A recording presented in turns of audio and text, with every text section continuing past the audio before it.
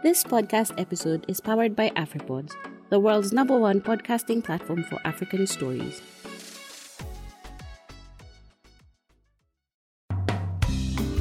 Hello, a warm welcome to this week's edition of the Africa Climate Conversations podcast, a weekly podcast aimed at bridging climate communication gaps in Africa. I'm your host, Sophie Mbogwa. Now, this week, as we almost wind up the series on COP26, Dr. Mouhamadou Bamba Sylla, who is the Canada African Institute for Mathematical Sciences Research Chair in Climate Change Sciences, is here with us. Dr. Bamba Sylla, who is also an Intergovernmental Panel on Climate Change author, will be telling us his thoughts as a scientist on the Glasgow Climate Pact. Thank you so much, Dr. Bamba Sylla, for joining us. You're welcome. It's always a pleasure, Sophie. Yeah, fantastic. I'm wondering, for you as a scientist, given the Glasgow Climate Pact, and given that we already know, as far as the IPCC is concerned, that human influence is responsible for the warming that we've actually seen on this continent, what is your take on the Glasgow Climate Pact, given the IPCC finding?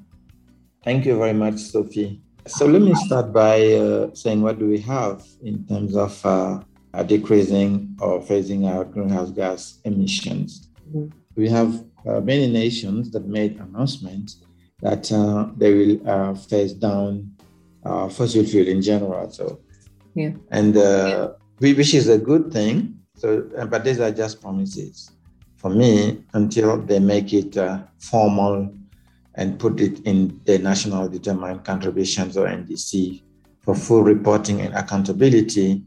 So it remains promises, right? Yeah. But if they do that, if they really meet their commitments, so that would put the world on track for 2.4 degrees Celsius of global warming, which is 0.3 decreases before the COP26, right? Because before the COP26, the world was on track for 2.7 degrees Celsius global warming. Mm-hmm. And for me, this is largely insufficient, because then we know emissions has to be cut down quickly to meet 1.5 degrees Celsius. So we know the recently released IPCC report, so the report from the Working Group 1, which deal with the physical science basis, is clear about that. So we need immediate, rapid, and large-scale reduction in greenhouse gas emissions. Yeah. If we don't do that, so limiting warming to close to 1.5 degrees Celsius or 2 degrees Celsius will be beyond our reach. So for me, in that sense, the Glasgow Climate Pact is a total failure in terms of reaching net zero emissions, or even limiting the world global warming to 1.5 degrees Celsius. At Glasgow, we saw one of 4 countries, among them EU and USA, saying that they're going to cut their methane emissions by at least 30% by 2030. As a scientist and IPCC author, does this raise hopes in terms of moving into the right direction? Yeah.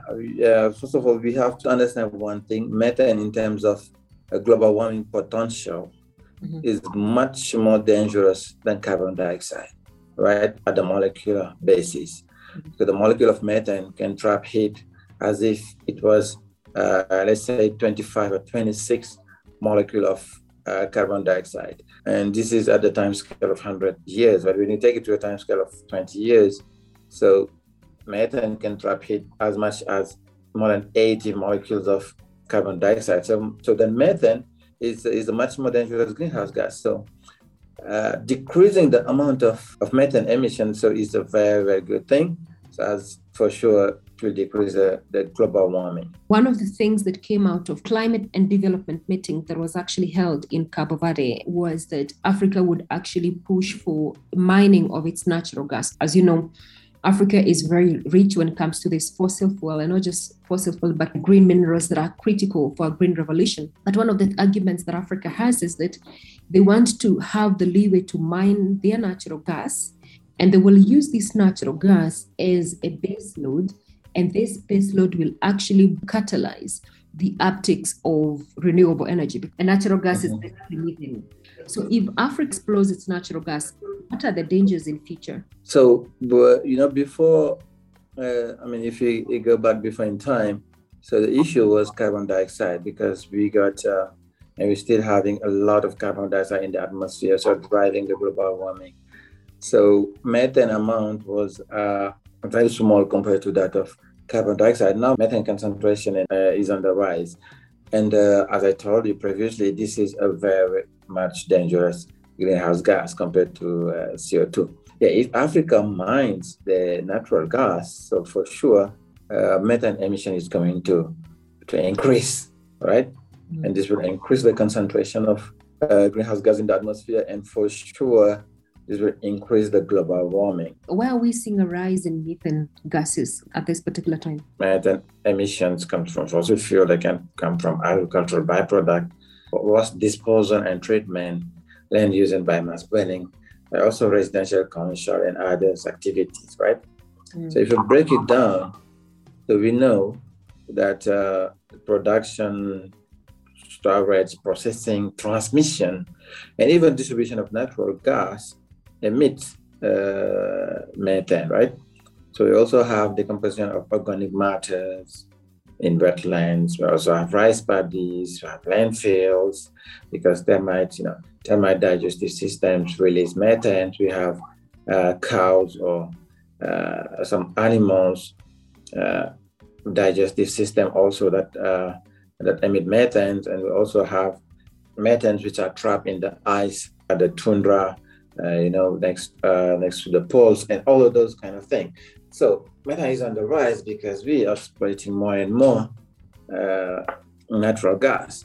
So we're having agriculture going on, and we're having livestock systems everywhere. We're having melting of ice sheets, sea ice, and all those kind of things as well. So all of these, of course, contribute to increase the emission of methane globally. If Africa wants to also go to mine the natural gas and then process it, store it, or even distribute it, so we'll be having some leakings, we're having some emissions, we'll be having amount of methane increasing in the atmosphere, and definitely increasing greenhouse gas effect, and then global warming. One of the interesting things that the scientific community said at Glasgow is that the largest emitters can actually reduce their emissions by a factor of 30, and the poor nation can increase their emissions by a factor of 3 for the world to stay within the global carbon budget in a fair way. Can you break this down for us? Yes, we have a carbon budget that can help us keeping global warming to 1.5 degrees Celsius. We also have a carbon budget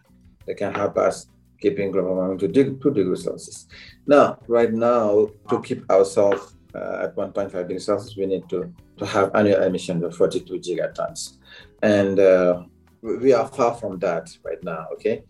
So if definitely we have, there's a kind of compensation. So at some, the 1% richest nation can cut the emissions by 30%, and then we'll stay below the carbon budget. And this will give rooms to developing nations to actually increase the emissions, because of it's about climate justice, it's about right to develop, and fossil fuel, I think, is needed in developing countries to actually reach a transition towards low carbon emission. And finally, Dr. Bamba Sylla, how are African scientists contributing to not only the policies, but basically contributing to the UNFCCC process in terms of the findings that the negotiators are using to be able to actually push for the African agendas? Right now, taking an example of myself, right now, the only way I'm contributing or I'm helping Africa in the negotiation is throughout our contribution to IPCC, the Intergovernmental Panel Climate Change Working Group report, and throughout our publications.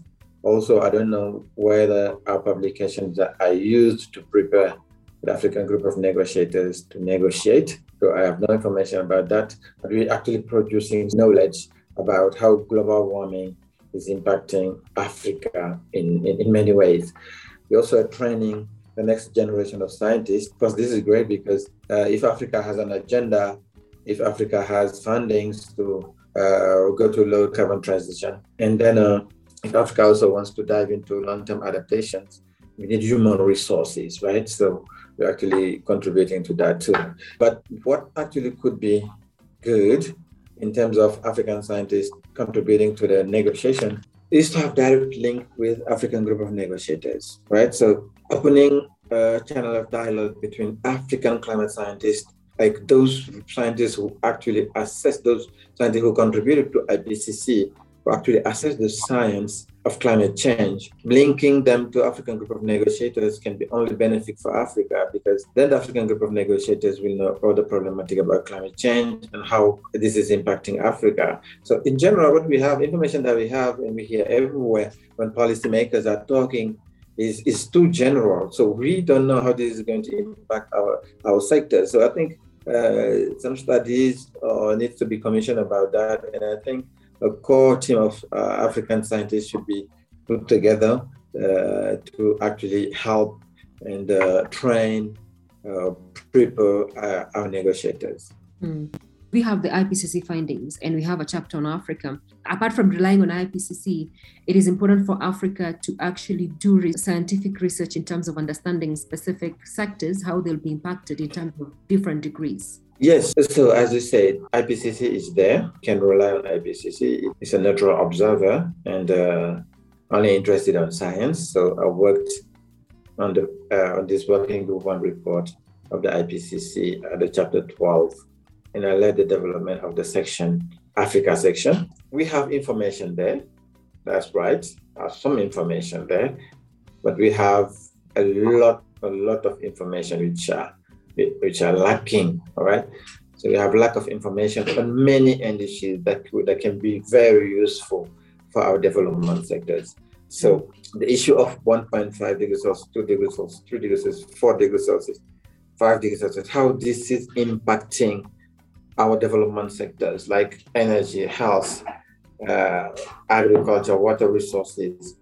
So in terms of indices, because remember we assess the physical science basis. So in terms of indices, right, how the indices which are relevant to those sectors are going to change depending on different level of global warming is lacking in Africa.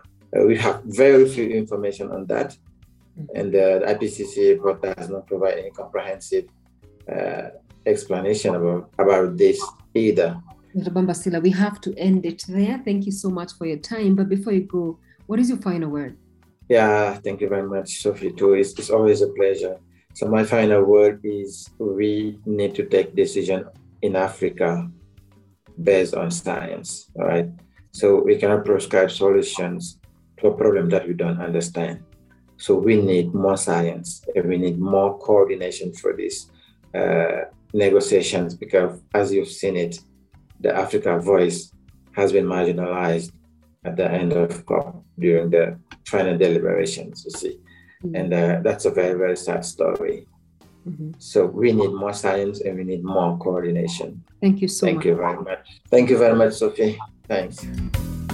That was Dr. Bamba Sylla, the Canada Africa Institute for Mathematical Sciences Researcher in Climate Change Science. Remember, you can access all the previous episodes on our website, www.africaclimateconversations.com, on Apple Podcasts, Google, Spotify, and all other major channels you access your other podcasts. But for now, have a lovely week ahead. Kwaheri. My name is Sophie Mbogwa. Inaendeshwa na AfriPods.